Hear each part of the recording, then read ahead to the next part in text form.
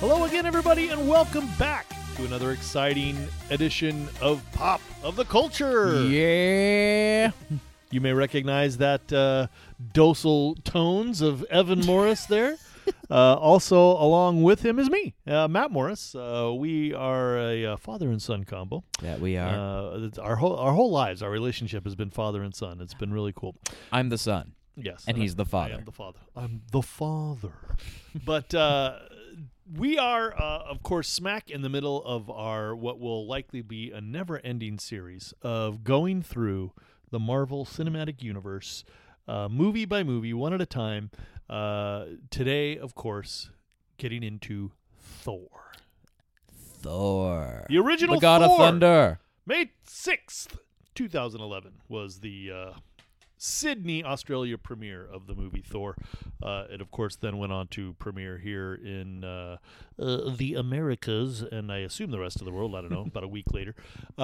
Maybe a month later? I don't know. It seems like I should have that information. They used to premiere the Marvel movies like about a month earlier in other countries. Well, I think, don't they sometimes specifically still... in London. Don't they still premiere them a little bit early sometimes? I don't... Maybe a couple days days or I a week think, early. Yeah, like if anything, like a week or a couple days early. Yeah, I think that's still fairly common practice, but I don't know. We're living in a post-COVID world, Evan. We tend to stay off the internet. Everything's after different now. That week.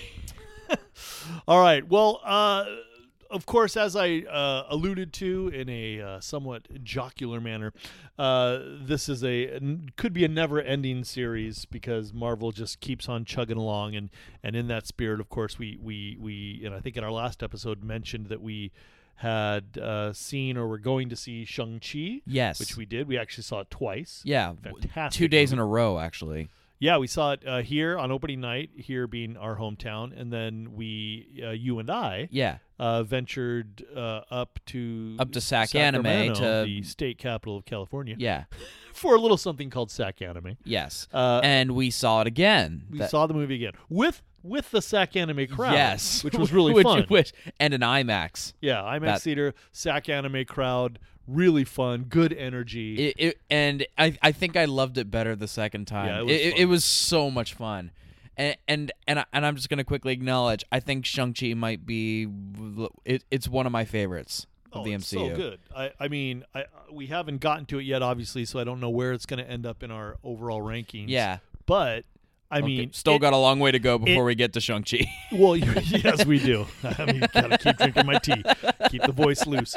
But it definitely gave me top 5 energy, if you know what I'm saying. Yes. Now, I'm not saying that's where it's going to land, but it felt that way watching the movie. It was very good. Great, amazing performances, great storytelling, great action. Great villain, too. Unique imagery, different kind of film. I mean, it fits very clearly, very cleanly in the MCU, but it still had there was just some different kind of things going on than anything we've seen prior in the MCU. So very fun. We're not going to, obviously this isn't a spoiler show, so we're not going to get into all that. We'll do that when we actually get to that movie about 4 years from now. Not just all right. That's assuming that your computer doesn't mess us up again.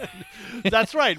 I should address that. If you're thinking to yourself, didn't you do Iron Man 2 about 4 years ago?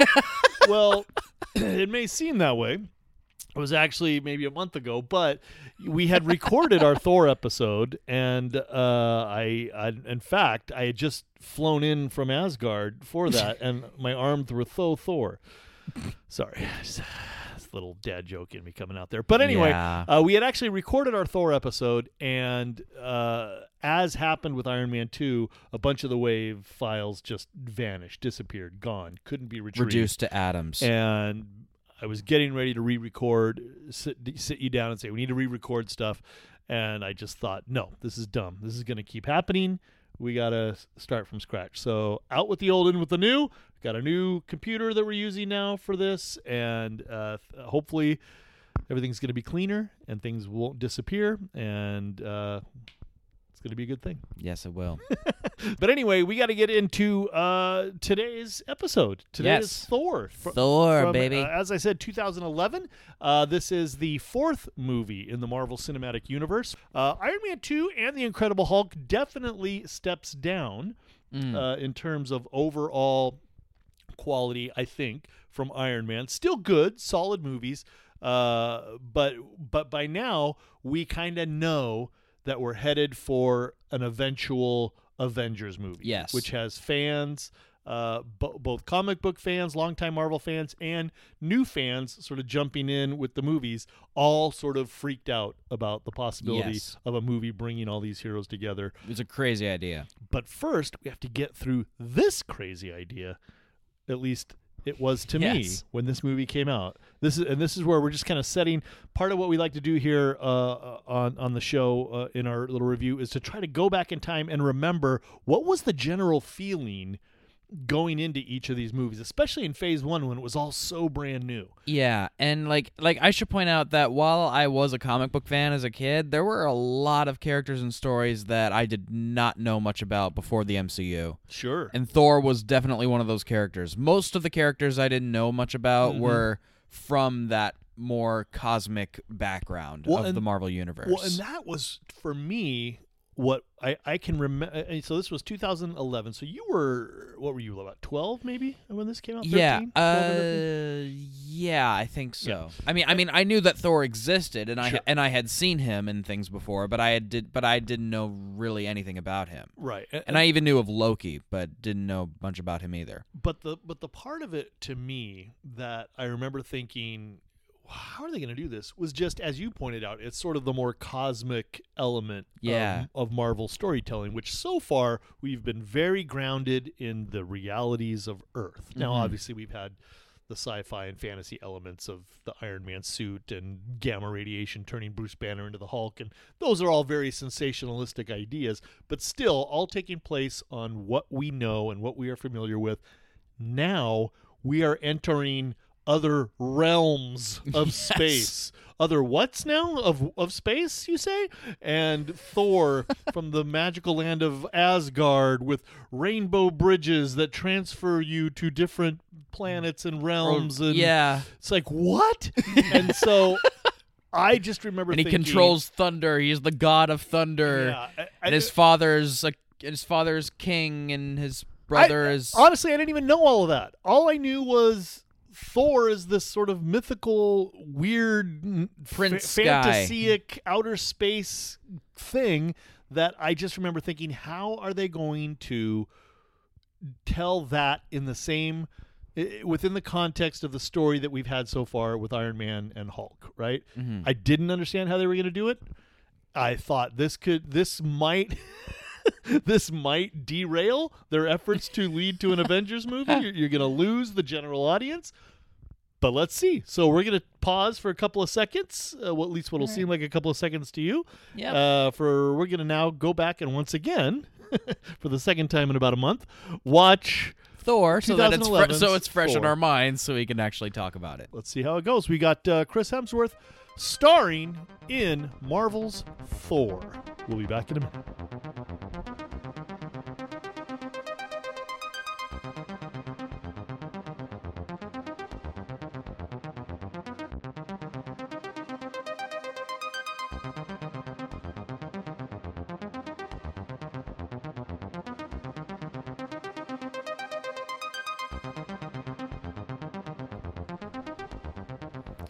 And we're back. We are back. Just like that. Liggity split. Ding dong doom and a bibi dop boom. I don't know what any of that means. Me neither. We just watched Thor. Yes. I know it seemed like a few seconds to you. I'm going to say that every time, every episode. I know that seemed like a few seconds to you, Yeah. but it was a couple of hours for us. So anyway, Yes. Thor, The God of Thunder. 2011, Marvel's Thor. All those things we talked about earlier are, at least from my perspective, I'm going to guess my perspective was a little bit different in 2011 than yours, because you were still a kid, Yeah. a 12-year-old kid who was just fired up to see superheroes coming to life. Yeah. And that's awesome. Yeah. And you're like, Thor, yeah, bring it on. Where again, I'm like, Thor, really? Yeah. But I think before we get into the cast and all that kind of stuff, just to respond to that concern, to me, possibly the most brilliant thing they did with this movie was not spend a lot of time trying to convince us that this is a thing that exists. Asgard and different realms and the Bifrost and the Rainbow Bridge and all these different things. They just, well, first of all, they started by grounding us right in the middle of New Mexico, about as earthy an earth place as you can get. Yes. And they, introduce us to a couple other characters, Dr. Selvig, Jane Foster, Darcy, and they're out there doing experiments. And of course, they crash into who we know as Thor. They don't know who he is, and they sort of ask the question, who are you? Is that what she says? She says, "Where did he come from?" Where did he come from? That's where did he come from? Brilliant transition. And from there, so now they've grounded us in Earth, and then they spend about 2 minutes telling us the story of Thor, or of Asgard, of the realms of the universe, in a way that makes it seem like a children's storybook of sorts. Yeah. We're hearing the voice of Odin, Thor's father, played by Anthony played by the amazing Sir Anthony Hopkins. Hopkins. I forgot how to say his name for a second. and they sort of just walk us through. So here's the deal. Like 1,000 years ago or so, we were here and we interacted with the Vikings of Earth's past, and they sort of, knew who we were, and all these things happened, and then we kind of went away. Like mankind once accepted that we were real. Yeah, basically. and over the course of time, we became, ideas of mythology and whatnot, but no, we're there, and we're out in the universe, and we're protecting the universe, and we saved the universe from the frost giants once, and all this stuff happens. Like the frost giants fell, and we took their power away from them. Yeah, and now that's and now here we are on Asgard, and I've got my small children, and I'm telling them the story of how I defeated the frost giants, and it's like, as the audience, I distinctly remember having the reaction after that little 2-minute sort of children's story explaining how Asgard can be real. I remember just kind of going, okay, and that was it. I was in. From that moment forward, I could accept and buy into everything that was about to happen. Because I think that was part of my concern, was that they were going to spend much of this movie trying to get us to buy in to this idea of Asgard and Thor and space and the broader universe of that exists within Marvel Comics. But instead, they spent 2 minutes just going, here's the deal, that's it, let's move on. And it worked. I bought in, and everything after that was do whatever you want. I'm good. And it was great. Yeah. Do you remember at all, like, your reaction to this movie as a 12-year-old seeing it for the first time? I think so. Like, parts of it. I seem to remember thinking, like, oh, the Frost Giants are in this movie, because I actually knew about them from a video game that I played, called Marvel Ultimate Alliance. Shout out to my Marvel Ultimate Alliance players out there. I thought, the Frost Giants are in this game. I mean, in this movie.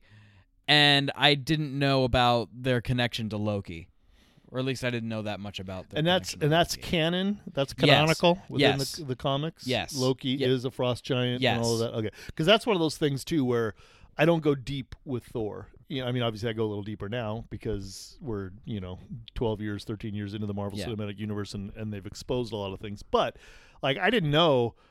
I knew of Thor. I probably had a couple of Thor comics at one point when I was a kid, but I didn't really know the story of Thor. In fact, what I remembered of Thor from a kid, was obviously a very different version of things. It was the Donald Blake character that they sort of alluded to as being an ex of Jane Foster's. That was the secret identity of Thor. He was just a regular dude on Earth named Donald Blake who could summon the power of Thor, much like Shazam in the DC comics. But in reality, within the comic book lore, that's not actually what it is. Thor himself took on the identity of Donald Blake while he was on Earth. So, okay, so it's the other way around. So he comes to Earth and he's like, I can't just be, Thor. But he still had to, it wasn't like he just took off his lab coat and, I'm Thor. It's like he had to summon, like he wasn't this hulking figure as Donald Blake. He transformed. Sort of he like transformed into Billy Batson Donald transforms into Captain Marvel, and now Shazam. And he acts like a human. Yeah. When Okay. he's Okay. Donald Blake. Interesting. So what I liked is that they didn't try to do that storyline. Mm-hmm. They just said, no, Thor's just Thor. Yeah. Let's not get it twisted. I mean, they sort of made him human here because he gets banished to Earth and all that, but really he's Thor. Yeah. And they alluded to Donald Blake as a little cute little wink and a nod to the comic book fans who know that character. But they're like, no, we're not doing that. This guy's just Thor, and we're just gonna go from there. Mm-hmm. Yeah, I appreciate that. All right, well, let's talk real quick. Yeah. We'll get a little bit more into what we loved about it, what worked, maybe if there's anything we thought didn't work or whatever. But as I mentioned earlier, Chris Hemsworth, Australian actor, unknown for the most Very part. unknown. Very small parts that he had that American audiences may have known him in, but for the most part, an unknown actor here in the U.S. He was very popular in Australia. I think he had been in a popular Australian soap opera and done some other things there and well known, but you know, a little bit of a risk. The first time they sort of took a risk in casting an unknown lead in one of their movies for Marvel. But they hedged their bet by putting some pretty strong acting heavyweights alongside him. We already mentioned Sir Anthony Hopkins, Oscar winner, legendary actor who played the part of Odin, his father. We also had and Rene Russo, who was also very well known at the time, who played his mom, and then of course Queen Frigga. Yep, and then of course Natalie Portman. I don't think had she won her Oscar at this point. I think so. I could be wrong. I'm not sure if her Oscar came before or after this, but even if she hadn't won, she was a very well established and acclaimed actor. Yeah, and so that was good, but. We also had, and it's interesting because we also had in this movie Tom Hiddleston playing Loki, Idris Elba playing Heimdall, both of which are very well-known and acclaimed actors. But at this time, they were still sort of. They're just getting started. They were very well known in the UK. I think they had won some awards. Sort of I know Hiddleston had won the equivalent of what we call a Tony over here for Broadway. He had won that in London for his work on the West End. And now everybody wants a piece of Hiddleston and Elba. Oh, Hiddleston and Elba are the it actors for sure. Yeah. They're big time. So everybody wants a piece of them. So they while they were taking maybe a little bit of a risk by casting the unknown Chris Hemsworth, they definitely had a lot of quality acting around him to make sure this thing worked. But I think the biggest get here, and rewatching this today, I was really struck by this, was writer and director Kenneth Branagh. Wait, did he write it? Did I just make that up? I know he directed it. I'm pretty sure he was the writer. He was of the film. director for sure. He was the. Oh no, those screenwriters were Ashley Miller, Zach Stentz, and Don Payne, and they had done some previous sci-fi work on TV and in movies. They actually worked on the Fantastic Four Silver Surfer movie. I think one or two of those guys did. So they were the writers, but Kenneth Branagh. I mean, this guy's both acting and directing legend coming in and taking on Thor was pretty cool. Oh yeah, and actually he's a very Shakespearean a Shakespearean director. Well, an actor. I mean, that was his training. Right. He's done all kinds of movies that are adaptations of Shakespeare plays. But his presence is what got a lot of these guys to say yes. I know it's what got Hopkins to say yes, and I'm pretty sure Idris Elba also said yes to the movie because of him, and there was a few of the others in the cast that were very much drawn to Kenneth Branagh's presence helming this film. But that was such a beautiful part of this movie. It was this sort of combination of fish out of water meets Shakespearean family tragedy movie. And it was beautiful. It was a beautiful story. I mean, you have the visuals and the action and all of that, but there was a beautiful story being told here. And a beautiful score to go along with it. Yes, score was outstanding. Yeah, especially during the scenes especially during the saddest scenes of the film, like Thor's banishment and the moment where Thor tries to pick up his hammer, but he couldn't. Great and moment. Screams at the top of his lungs. Those two scenes had very beautiful scores. Yeah, I don't know. I don't know what it is. I don't know if I'm in a mood right now or what, but I found myself way more touched watching the movie, emotionally touched watching the movie than I was even a few weeks ago when we watched it the first time we tried to record this episode of the podcast. Yeah.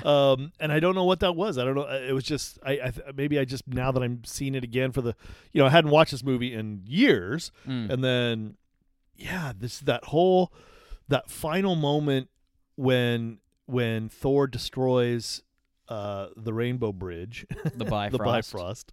I'm going to call it the Rainbow Bridge.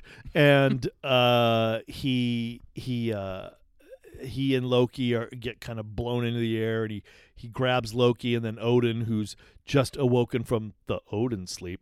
Let's talk about that for a second. The Odin sleep. Okay. They just, at some point, Odin just goes into the Odin sleep, and again, I say to the credit of the film, they don't attempt to explain to us what the heck the Odin sleep is. They're just like, yeah, he's in the Odin sleep, and I'm watching the movie going, the Odin sleep, huh?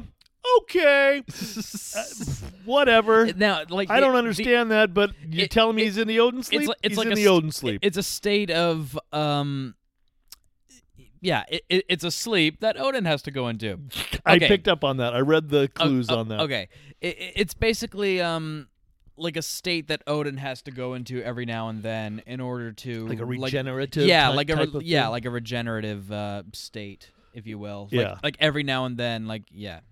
Yeah, I thought that was a funny thing. But anyway, so he is now awoken. He shows up, obviously, grabs Thor, saves him. Loki, he's holding on to Thor, who's holding on to Loki, trying not to get sucked into the, infinite blackness of outer space.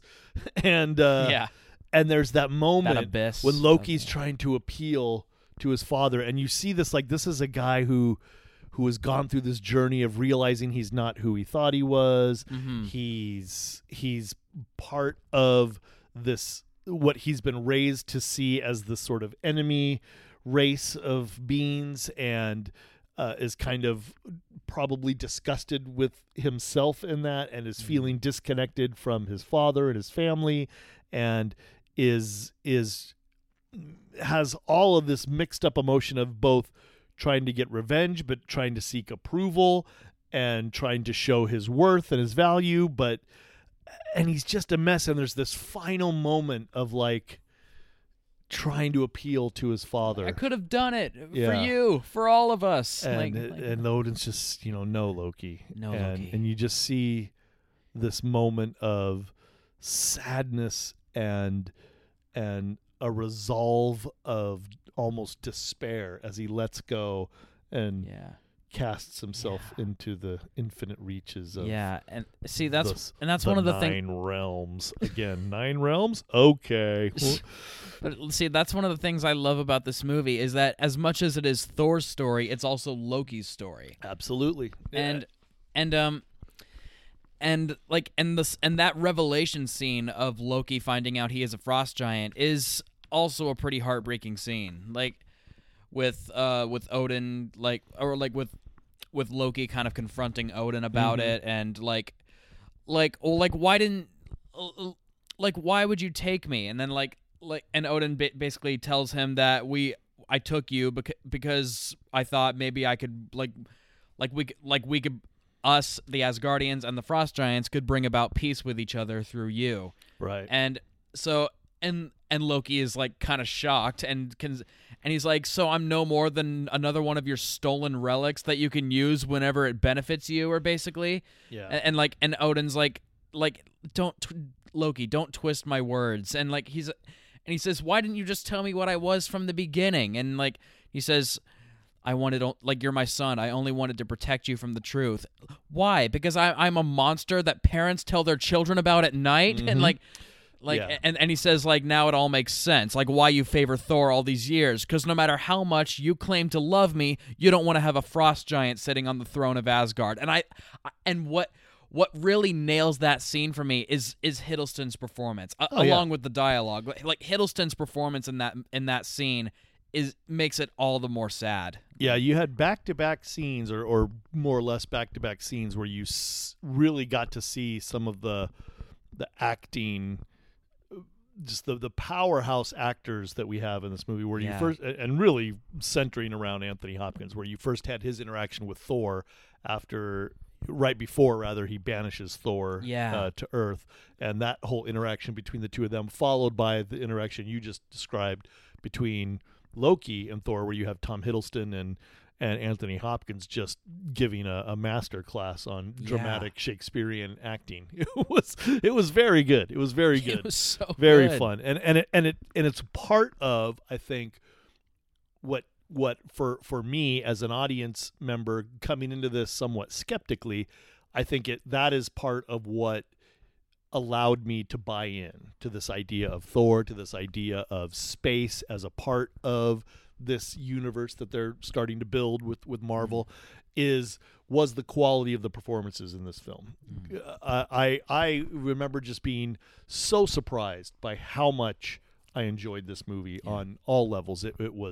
There was action, obviously, like I said, the great storytelling, the Shakespearean tragedy element, the fish out of water parts, the humor used very effectively in the fish out of water. The humor was used very parts. well. I think one of my favorite humorous moments in this movie was it was the moment where Thor wakes up in the hospital and the doctor is taking his blood and Thor goes, "How dare you attack the son of Odin?" And the security guards come in and he's fighting them too, and then he goes, "You're no match for the mighty," and then they inject him with something that knocks him on. They sedate him basically. I do enjoy the sort of teaser, like he's going to call himself the Mighty Thor, which is of course the comic book was always called the Mighty Thor. Yeah. And yet, he gets stopped before he can do it. Yeah. But and those were great moments. There was a couple of those moments where he's living in this idea of himself as this sort of invincible, immortal demigod of a being. Yeah. But he's been reduced to human form by Odin, and he hasn't totally picked up on that yet. And so there's a couple of those moments when Darcy tases him earlier, and then he gets injected by that. And of course, every time he gets hit by a car and knocked over. And that happens twice. Yeah, it's very funny. The fish out of water parts were done very well. Not over the top, not ridiculously, just for, I think, appropriate comic relief within the Actually, film. another favorite moment of mine from this movie is when Thor walks into a pet shop and he goes, "I need a horse." Yeah, looking for a horse. And then when he tells him he only has cats and dogs, give me one of those big enough to ride. It's like very, very funny. Very well done. All right, well, let's. What else happens in this movie? We obviously we get all of that. We're introduced to some characters that are going to be very relevant going forward in the MCU. Well, we starting with Thor. Besides the main characters in the movie, right. These are more subtle introductions to characters, like, for example, Hawkeye. Anyone? Yes. Yeah, I do remember that. I remember very much being aware of him grabbing the crossbow and instead thinking, of the gun. Is this Hawkeye? Like, are they going to show us Hawkeye? I think you leaned over to me and you were like, "Do you know who that is?" And I'm like, "Who?" And you were like, think about it. He grabbed a bow instead of the arrow. I mean, sorry. What am I kidding? He grabbed the bow instead of the gun.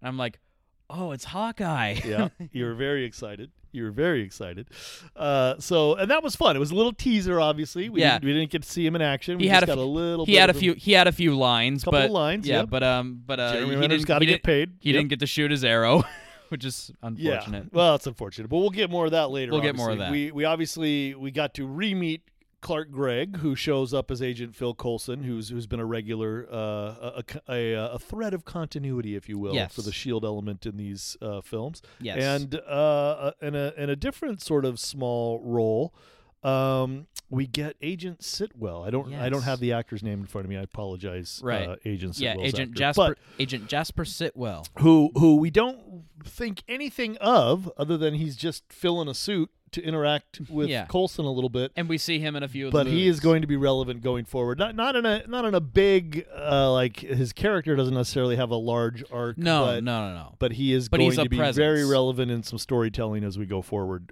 within the MCU. So very fun there. Loved the juxtaposition of the sort of the spareness of the small New Mexico desert town that this film takes place in, versus the majestic, wonder of Asgard as Yeah. we sort of ping back and forth between these two sites for the most part in this movie. I thought that was very well done, and yeah, as you pointed out, the score is great. I don't know what other things stood out to you watching this movie. Well, I love the post-credit scene as well. So we see Dr. Selvig enter a SHIELD facility, and Nick Fury calls him over. Nick Fury, played by Samuel L. Jackson, and he tells him that he's been hearing about the New Mexico situation, and that he's been very impressed by Dr. Selvig's work, and Selvig tells him, like, I really don't have a lot to work with when it comes to proving this theory that I have. The gateway to another dimension, God beings or whatever. It's like, it's all ridiculous, isn't it?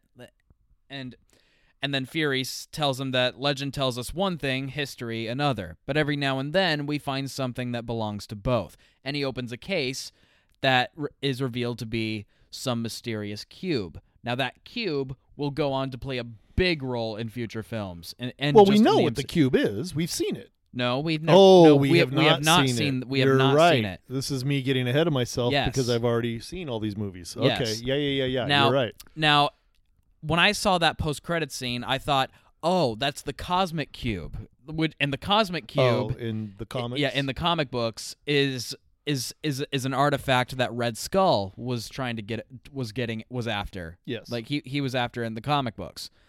And so I thought, so I thought that's going to be used in Captain America when we're going to see that. Mm-hmm. But of course, it wasn't. It didn't just turn out, as we will find out in future films. It didn't just turn out to be the Cosmic Cube. It was something much bigger. Yes. But we'll get to that in another movie. Like the next movie. 2 movies. Oh yeah, you're right. The next movie. Oh, yeah, I nailed it. Yes, but that's not all that's revealed.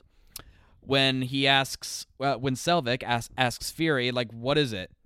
Fury tells him that it's power, and if we can tap into it, maybe unlimited power. And then, in the reflection behind Selvig, we see that Loki is alive.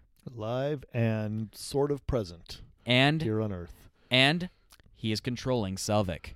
Well, Or rather, he is in his brain. He's kind of whispering in his ear a little bit, I think. Yeah, something like that. He's not really controlling him in that moment, I don't think. I do remember in the moment watching the movie not being sure if it was like he's totally controlling him thing, but I don't think yet at that That's point. right. That doesn't come till later. Yeah, you're right. But I think he's sort of, he's the god of mischief. He can kind of whisper in your ear a little bit and plant ideas and thoughts, and I think that's what we saw there. That's right. So, but I could be wrong. Anybody out there with better knowledge on that, feel free. Point is, it looks like Loki is after the Tesseract. Yes. Well, we don't know what that is. You mean the cosmic cube? I mean the cosmic cube. What's a Tesseract? What is this Tesseract? What is this weird made-up word you're speaking? Okay, it's called the Tesseract. We do know that's coming. It's the Tesseract. We'll talk about it in the next movie. Yes.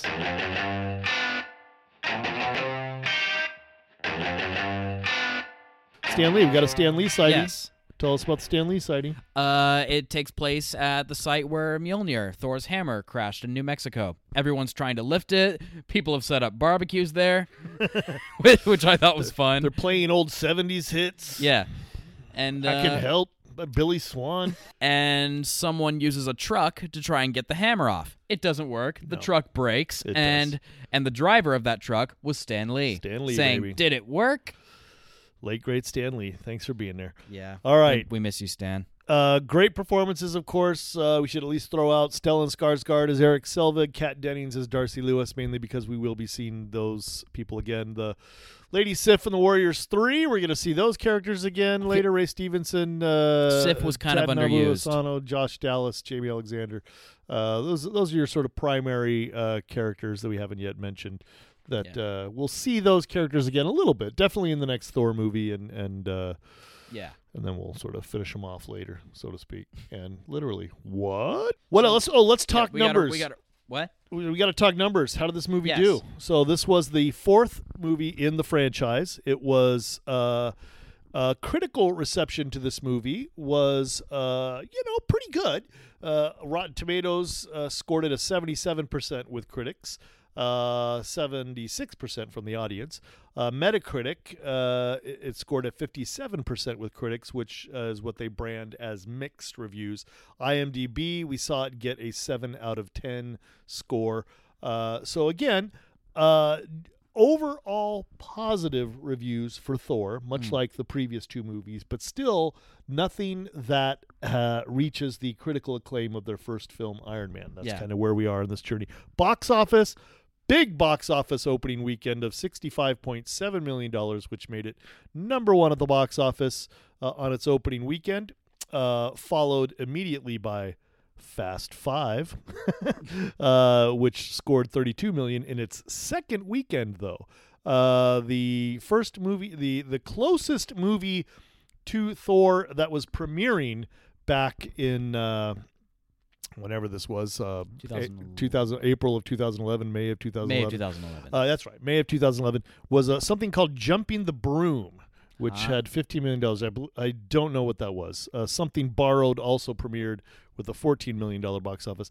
What we've seen so far, with I believe all four of our films so far, really no competition on its opening weekend at the box office. But still, a big weekend, big opening weekend for them. Domestically, the film grossed $181 million, and globally, $449.3 million after being made on a budget of $150 million.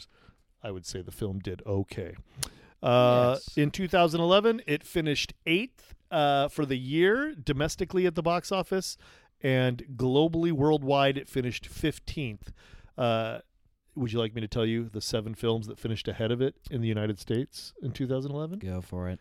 What's interesting, I think for people who have a problem with the number of sequels that get made in Hollywood these days, 2011 is a case study in bad sequels being successful at the box office. Oh boy. So here we go.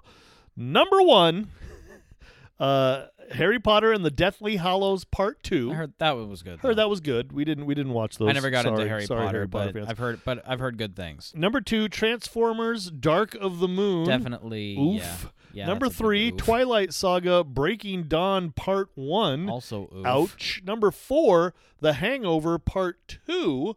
Number 5, Pirates of the Caribbean on Stranger Tides. Oof. At number 6, Fast 5. Also oof. And at number 7, Cars 2. Oh, And then we get to number 8, Thor, which boy. finished 8th at the box office that year. So very interesting.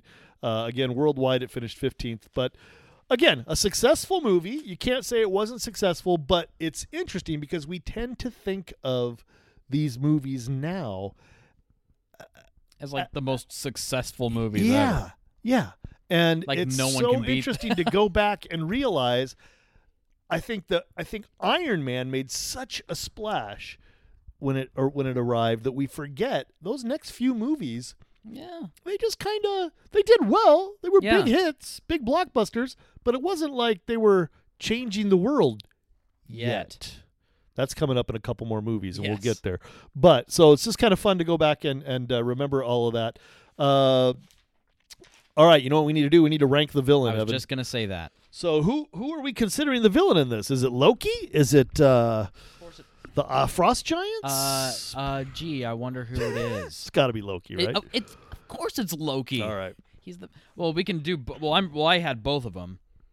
You had the Frost Giants also? Yeah. I don't have a score for the Frost Giants. Well, But I'll let you specifically Laufey. What did you? How did you score Laufey? Well, just out of curiosity. I'm gonna rate Loki first. All right, rate Loki first. Yeah, because I'm rating Loki first because he's our main villain. Mm-hmm. So this, by the way, scale of 1 to 10. We're just giving the villains a score. The reason we're doing this, Marvel oftentimes has a tendency to, not necessarily develop their villains very well. But especially with a few of them. But every now and then they hit it very well. Oh, yeah. And I think that this might be a case of that. Go ahead with Loki. Yeah, Loki. I'm giving a 9 out of 10. He was such a great villain. I think that's a good score. I think that's probably where I will sit too, as a 9. It was just such a well-developed character, and that, as I said, the whole Shakespearean arc of the events taking place on Asgard in this film were fantastic, and Loki obviously both crediting Hiddleston for his performance acting in the role, and obviously for the development of that character, the writers, and Kenneth Branagh as a director, knowing how to pull those kind of performances. And the thing is, like, he's, as much as he is a tragic character and like kind of a sad character, he's also mischievous and he's also manipulative. Yeah, because like he uses his manipulative skills to basically kind of achieve his goals by luring Laufey into a trap by the end of the movie. So, and speaking of Laufey, what did you score Laufey? I don't have a score for Laufey. Let me think about it. I gave him like a 5 out of 10. Yeah, I don't even think I go that high. But, I mean, he was fine. The only reason I gave him a 5 is because he has that personal connection to Loki that they don't explore too much. But the fact that he was like the real father of Loki is kind of adds to that a bit. But he doesn't even know that. I know. They never even reveal that. No, yeah. Loki just straight up murders him. Yeah. Never tells him. If anything, the whole Laufey thing is kind of more of an impact on Loki than on Laufey. Laufey's a device. Laufey's a device to get us to you know what? Development of Loki's I'm changing the rating. I'm giving him a 4. I'm not even going to rate Laufey. I mean, Laufey was a fine character for what he was, but I don't feel like it's fair to rate Laufey as a villain here, because still though, I mean, he was a minor villain in like the beginning. You're right. I'll give him a 3. I'll throw him a bone as a 3.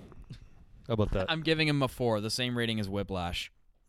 What did I give Whiplash? Do you remember? Same thing. I need to go back and write. You gave him a 4. Okay, I'll stay with my 3. Though you might have changed it because Mickey Rourke said that Marvel movies aren't good. I think I was joking about I know. All right. I'm kidding. I'll give Laufey a 3. All right, let's rank the movies. We got to wrap this up. So we've got 4 movies so far. We've got Iron Man, The Incredible Hulk, Iron Man 2, and now Thor. How do you rank these movies in order, favorite to least favorite? Okay. So far, my favorite so far I think has been Iron Man. Mm-hmm. And then right now, my second favorite currently is Thor. And my third favorite would be The Incredible Hulk. And my fourth would be Iron Man 2. And I think I line right up with you. Cool. Iron Man, Thor, Incredible Hulk, Iron Man 2. Yes, I think that's exactly how I would rank these movies. All right. We got to wrap this up. This has been good. We're going to crank out another one, I think, later this week because we are behind because of our technical difficulties that we have now hopefully remedied forever. But in the meantime, enjoy this episode. We'll be back. And we will be back with Captain America, the First Avenger. That's right. Looking forward to it. Chris Evans returning to the world of Marvel in a brand new role. We'll talk about that. We'll talk about that next time. Pop of the Culture. We're out. We are out.